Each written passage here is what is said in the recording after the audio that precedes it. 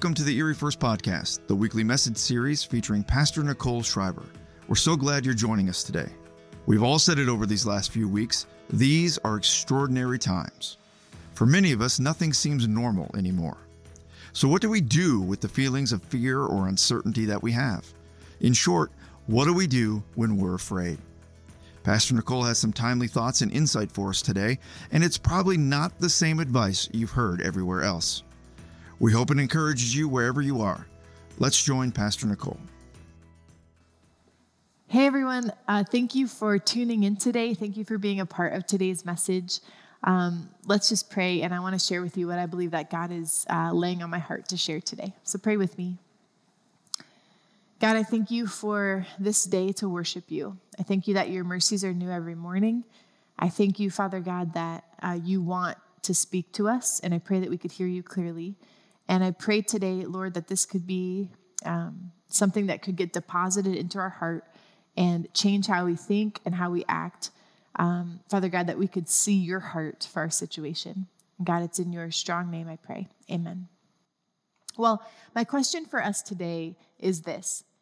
What do we do when we are afraid? What do we do when we are afraid? What is our typical response to fear? So if this was crawling up your neck, what would you do? Would you swerve off the road? Would you scream? Would you run? Would you yell with urgency? Even if you're alone, somebody get this off of me. If you're alone at night after watching a scary movie, what do? Do you lock the door to your bedroom before you fall asleep? If you hear something, do you hide, really hoping that they don't hear you breathe before you hear them breathe? If you're afraid of not having enough, what is your response? Getting and hoarding as much of something as you can, also known as the toilet paper shortage in this COVID virus situation. There's none left on the shelves because everyone's afraid that they might not have what they need. My daughter, Mercy, who is 5 years old, loves frozen blueberries. I don't know how she got this particular obsession, but she loves them. And she loves them so much that she doesn't want to share them because she doesn't want to run out. And the other day I said to her during quarantine, I said, Mercy, do you want a bowl of frozen blueberries? It's like her favorite afternoon snack. And I was looking in the freezer for the bag of blueberries so I could pour her a bowl. And she said, yes, Mom, I do want a bowl. I'll go get them. Which puzzled me because I was looking in the freezer, for them. And she took me upstairs and she showed me that she had hidden a bag of frozen blueberries deep, deep under her bed, in the very back corner under her bed, so that no one else could find them, so that none of her sisters could eat her precious blueberries. And I pulled the bag out. I have no idea how long it had been underneath there, but it was warm and thawed. And those blueberries were now no longer even edible because she tried to save them all for herself. She was hoarding the blueberries out of fear that she wouldn't even have enough. Now, on a more serious note, sometimes when we're afraid, we attack. We lash out. When we're afraid someone is going to hurt us, we decide, well, we'll hurt them first. And maybe we speak very cutting words or hurtful words to people. We can be mean, we can be cruel, we can be hurtful, not because we're angry, but because we're afraid. We're afraid someone will hurt us, or we're afraid someone will leave us, or someone will do something to us that causes pain. Sometimes when we're afraid, we collapse inward. We stop trying to make meaningful relationships because we stop trying to pursue our goals or our dreams because we are afraid that we won't achieve those. And so we just stop altogether. This is like laying in bed with the covers over your head watching Netflix, right? We just collapse in the middle of our fear. We kick into survival mode and we focus inward on ourselves and we do whatever we can to make sure that our needs are met and what we need is protected. Now, this season in our nation has certainly been a breeding ground for fear. There's a lot of things to be concerned about. There's a lot of things that come up even daily that can concern us. And honestly, we haven't seen anything like this in our lifetime. And so it undoubtedly causes some anxiety or some fear. It will It will probably affect the economy. It will potentially affect someone we love, their health or our health ourselves. It will change the way we do life today and for the foreseeable future. And so what do we do when we're afraid? We scream, we run, we hide, we hoard, we collapse, and sometimes we attack. And so we know what we do when we're afraid. We know what our natural instincts are that we do. But what I want to focus on this morning is this question. We know what we do when we're afraid, but what should we do when we're afraid? What should we do when we're afraid? Because quite honestly, those two things can be very different. We know our tendencies, we know our current realities, but what does the scripture say we should do when we're afraid? And the first thing I believe the scripture says that we should do when we're afraid is worship. We should worship when we are afraid. Now, today is Palm Sunday. And this is not what I expected Palm Sunday to be. I thought you would all be in the room here with me, but Jesus knew what it would be. And on this Sunday, we remember what happened in Luke 19, 37 through 40. Luke is describing the arrival of Jesus in Jerusalem at the beginning of the last week of his earthly life. I want to read it to you. It says, when he came near the place where the road goes down the Mount of Olives, the whole crowd of disciples began joyfully to praise God in loud voices for all the miracles they had seen. Blessed is the King who comes in the name of the Lord, peace in heaven and glory in the highest. Some of the Pharisees in the crowd said to Jesus, Teacher, rebuke your disciples. And I tell you, he replied, if they keep quiet, the stones will cry out. I love verse 40. It says, if the disciples hadn't worshiped, the rocks would have. That the universe could not stay silent for what was about to happen. That there was about to be a coming king. What an incredible picture of what's happening here. Now, I want to read to you the same moment, but from a different perspective in John 12. So this is John 12, 12 and 13. The next day, the great crowd had come for the festival, heard that Jesus was on his way to Jerusalem, and they took palm branches and went out to meet him, shouting, Hosanna! Blessed is he who comes in the name of the Lord. Blessed is the King of Israel. So that's why on Palm Sunday, that's why we call it Palm Sunday, and that's why sometimes we wave palms, because we're remembering this moment in Scripture in John 12 where the people were worshiping Jesus coming down into Jerusalem with palm branches. Now, I think this is really fascinating. The English word Hosanna comes from a Greek word, Hosanna. Okay, so those are the same. But that Greek word comes from a Hebrew phrase, Hoshiana. Hoshiana. Now, that Hebrew phrase is found in one place in the Old Testament, only one place. And I can't wait to show you this. In Psalm 118, the psalmist is talking, and he's describing his current situation. So, like here in verse 10, he says, all the nations surrounded me, all of them. He's feeling totally trapped. He's feeling totally like people are after him. In verse 12, he says, they swarmed around me like bees, but they were consumed as quickly as burning thorns. Okay, some of you can do spiders, but bees make you flip out. Bees are talking about the real fear here. Verse 13, the psalmist says, I was pushed back and I was about to fall. And so what's happening here is the psalmist is describing in Psalm 118, he is fearful. I mean, things are happening around him. He's feeling surrounded. He feels like bees are attacking him. He feels like he's pushed down and he's about to fall. He is encountering real fear. And he's feeling defeated, and he's feeling afraid, and he's feeling trapped, and he's feeling like he's been quarantined in his house for weeks, okay? This is how the psalmist is feeling, and he's writing this out. And in Psalm 118, verse 25, the psalmist says this in Hebrew, Hoshiana. And we translate it, Lord, save us. Save, please.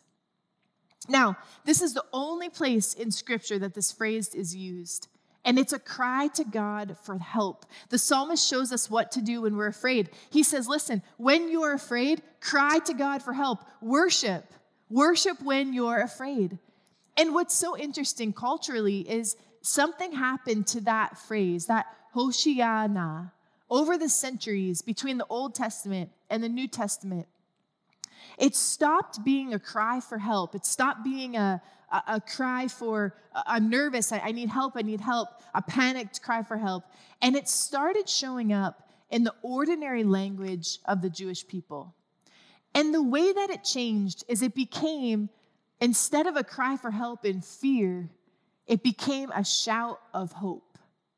It came to mean salvation has come. In fact, it was a phrase that was said bubbling over hope and joy.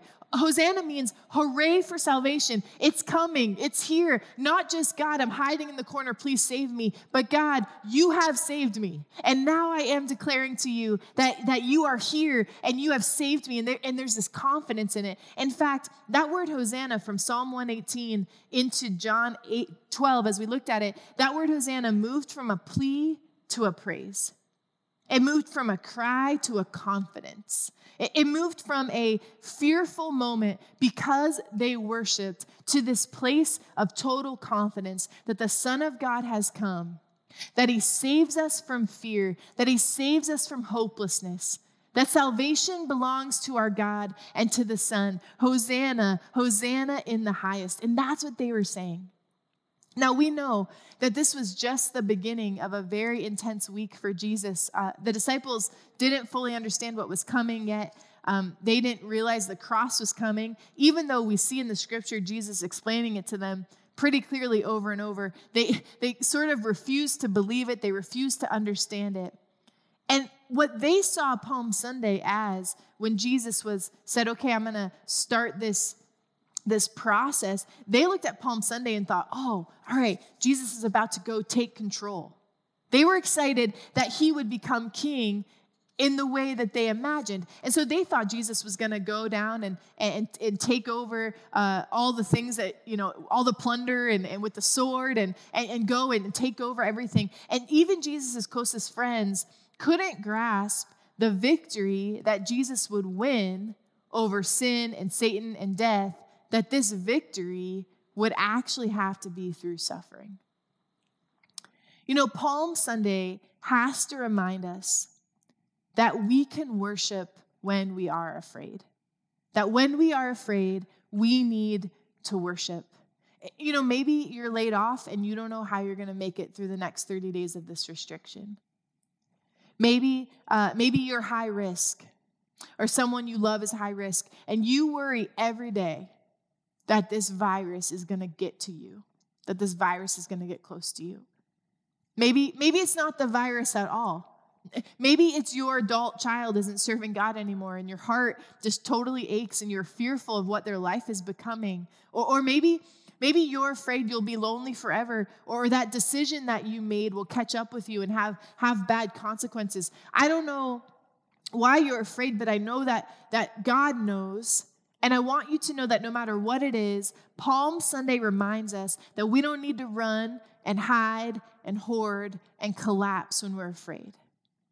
We need to proclaim, Hosanna, salvation has come, and his name is Jesus, and we can worship when we are afraid. I love Palm Sunday. I believe it really is this prophetic moment in the scripture. In fact, every time we worship is a prophetic moment. It's this practice. Because the Bible tells us that someday, by God's grace, those who have been faithful to the Lord, those who have given their lives and hearts to the Lord, are going to stand together. And there will be believers in that crowd from Egypt and Japan and Iceland and thousands of tribes and languages and nations and tongues. And maybe we'll hold palms of praise in our hands. And we will sing together our song of salvation in eternity. Hosanna, Hosanna in the highest. And in that moment, Jesus himself will be with us. And he will look out in love, and he will see all of us from every tribe, tongue, and nation who he bought with his own blood on the cross. And so every time we worship, even when we're afraid, we are prophetically remembering or prophetically seeing into the future of eternity that this is what we're going to do forever, is worship the God who always comes through and who never, ever lets us down in our fear. So worship when you're afraid. The second thing we should do when we are afraid is activate our gifts. Activate our gifts. We need to activate our spiritual gifts when we're afraid. Now, often, we talked about this, when we're fearful, we shut down. We go inward. We go into self-protection mode. But God reminds us that when we are afraid, he can still use us. And not only he can still use us, he wants to use us. I love 2 Corinthians 12:9. It reminds us, but he said to me, my grace is sufficient for you, for my power is made perfect in weakness. And therefore I will boast all the more gladly about my weaknesses, so that Christ's power may rest on me. And so what this is saying is that even in the times that we feel the weakest, even in the times that we feel the most unqualified to be used by God, that he uses us. Because it has very little to do with how well you feel like you're holding things together. It has very little to do with how well you think that you are weathering this new storm that we're all experiencing. And it has everything to do with our reliance on God. Less of us leaves room for more of Jesus. These spiritual gifts I'm talking about to activate your spiritual gifts are listed in the scripture in a few different places. 1 Corinthians 12, that same passage talks about gifts of wisdom, knowledge, faith, miracles, healing, prophecy, speaking in tongues, and the interpretation of tongues. In Romans 12, it adds to the list serving, teaching, encouragement, giving, showing mercy. And there's a few other passages even in the scripture that add to some of those: administration, leadership. And when we are self-emptying, when there's less of us and there's more room for Jesus, we leave room for God to deposit gifts in us. The spiritual gifts that God gives us are gifts of grace. They help us better serve the church and glorify God. That's the whole point. So the gifts from God are for us to serve the people around us and to build up the body of believers into maturity. That's what the gifts are for. They're given to us for free, no strings attached. We can't earn them, but God gives them to us. And the purpose is to use them and to build up the body of believers into maturity. So I want us to think about something for a minute. What would happen if none of us used our spiritual gifts right now in this season? If we just stopped? If we all just hid and ran and self-protected because we were afraid, what would happen if none of us used our spiritual gifts right now in this season?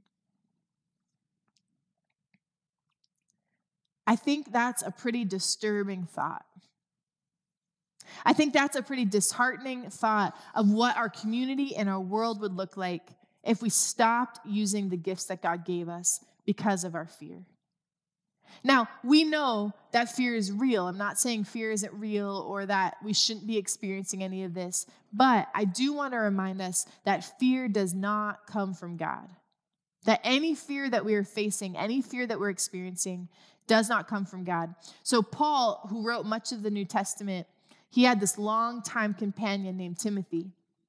And in this particular passage I'm going to look at this morning, Paul is about to die. Okay, he's suffering in chains. He's actually in a cold dungeon writing this letter, and he's probably wrestling with fear at times. And he writes this letter to Timothy, encouraging Timothy's work in the ministry.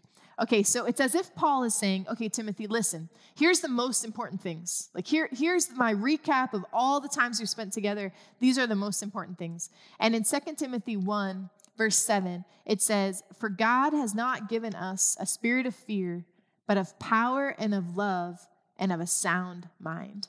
And Paul is saying exactly what I just said. Fear is real, but it doesn't come from God. God did not give it to us. And I love how he says, God does not give us the spirit of fear. Paul is talking about, listen, I know how you feel. Just because I am spiritually connected to God, I know how you feel. And God has not given us a spirit of fear, but of power and of love and a sound mind. Paul is saying, be brave, Timothy. You will face opposition. There will be things to be afraid of, but be brave because God didn't give you that fear. And then I love just going back up to verse 6. Paul says to Timothy, fan into flame the gifts that God has given you. So he says, listen, even in that moment, even in your moments of potential fearfulness, develop your gift. Use them. Look for ways to contribute to the kingdom of God because quite honestly, there is no better time. You know, the enemy doesn't want us to use our spiritual gifts. He wants us to keep us afraid. He wants to keep us inactive because spiritual gifts are powerful. They build up the church. And so if we stop using them, then the church stops being built up. Paul then says in 2 Timothy 1:14, just going down a few verses there, guard the good deposit that was entrusted to you. Guard it with the help of the Holy Spirit who lives in us. So this good deposit he's talking about is the sound teaching of the scripture. It's our spiritual gifts. It's all the things that God has put inside of us as we have grown in our relationship with him. And Paul says to Timothy, listen, guard that. Don't let fear take away what you were born to do. Don't let a COVID pandemic put you in this frozen situation where you are hoarding and collapsing and running and screaming. Don't let fear take away your contribution to the kingdom story. So my question for you today is, what is one thing that God gave you that you can use to make his name great right now? What is that one thing or many things? Well, you didn't earn it. You didn't deserve it. But God graciously allowed you to be an encourager. Or God graciously allowed you to be merciful. Maybe you can pray. Maybe you can paint. Maybe you can teach. Maybe you can help people refinance their loans. I heard that's a good thing to do right now. I don't know. What is it? What can you do that God can use you for? Now, I am not suggesting, to be clear, I'm not suggesting that you don't take the precautions that are deemed necessary right now. I'm not saying you should be reckless with your spiritual gifts. We need to honor authority. We need to be careful. We need to follow the rules of the very smart people who have decided to help us flatten this curve of this disease. But what I am saying is that this is no excuse to sit in our hands and to let the deposit of the good gifts that God has given us go to waste. We need to get creative in the use of our gifts, and we need to use digital communication as much as we can and everything that we can do. Now, I asked you the question, what would our community look like? What would our nation look like? What would our world look like if we all stopped using spiritual gifts? And I believe that would be a pretty grim future. But this is the question I'm asking myself every day, all the time, for you and for me. What could this season look like if we all activated our spiritual gifts? What could this season look like if we all activated our spiritual gifts? What could happen to our church? What could happen to our city? What could happen to our nation if we asked God, how can I use what you have deposited in me to honor you right now, today? How can I fan the flame, even when I am afraid? So what should we do when we're afraid? Well, here's our assignment, Erie First. Here's what I believe God is telling us. Worship all the time, everywhere, as sincere and as intentional as you can. And activate your gifts. Fan them into flame. Now is the time to do what God created you to do. Be everything he's asking you to be. Don't wait another day. Don't wait another moment, because our nation and our world desperately needs the church to step up and be the representative of Jesus. It's our time. Let's make God's name great. And I believe that he has put inside of us everything we need to do that. We just need to not run and hide and collapse in fear, but we need to stand in the great and strong courage and guard the spiritual gifts that he has deposited in us. So thank you for listening. Let me pray for us today. If you're with some people in the room, will you just bow your head and let's pray. I'm going to pray Romans 12. Holy Spirit, I thank you so much that you remind us in your word to hate what is evil and to cling to what is good. Father, you remind us to be devoted to one another in love and to honor one another above ourselves. Jesus, you remind us in Romans 12 to not be lacking in zeal, but keep our spiritual fervor serving the Lord. I pray, God, that we could be joyful in hope, that we could be a people that is patient in affliction, and Lord, that we could be faithful in prayer. And Lord, I pray Romans 12:13 over everyone in the sound of my voice right now, that we would share with the Lord's people who are in need, and that we would practice hospitality. Father God, that our love would be sincere in this time. God, thank you so much that we can worship a God that's bigger and understands everything, and this doesn't come as a surprise to you, and you are just so omniscient and omnipotent and sovereign. And Father God, thank you that you are so good that we can worship you no matter what is happening around us. We can worship you. And God, thank you that we can activate the gifts that you have put inside of us. God, would you give us creative ways? Would you help us see the needs of the people in our own lives, in our own communities? And I pray, Jesus, that spiritually we would not decline in this time, God, that we're not able to be together, but that we would increase and we would come back stronger spiritually and better spiritually. And we could make your name great if we're apart or if we're together. God, we love you. And we just pray that you would pour out your peace on us and your blessing. God, that we could hear your voice so clearly in this time. And it's in your strong name I pray. Amen. So be encouraged today. The best is yet to come. I love you guys. It's the privilege of my life to be your pastor, and I can't wait until we can all be together again. But until then, go and be the church. Blessings. Thank you for listening to the Erie First Podcast. If you like what you're hearing on this podcast, please give us a rating and a review at Apple Podcasts. You can find all our podcast and series videos at eriefirst.org, along with all our latest news, announcements, and information. Thanks again for joining us. We'll see you next time.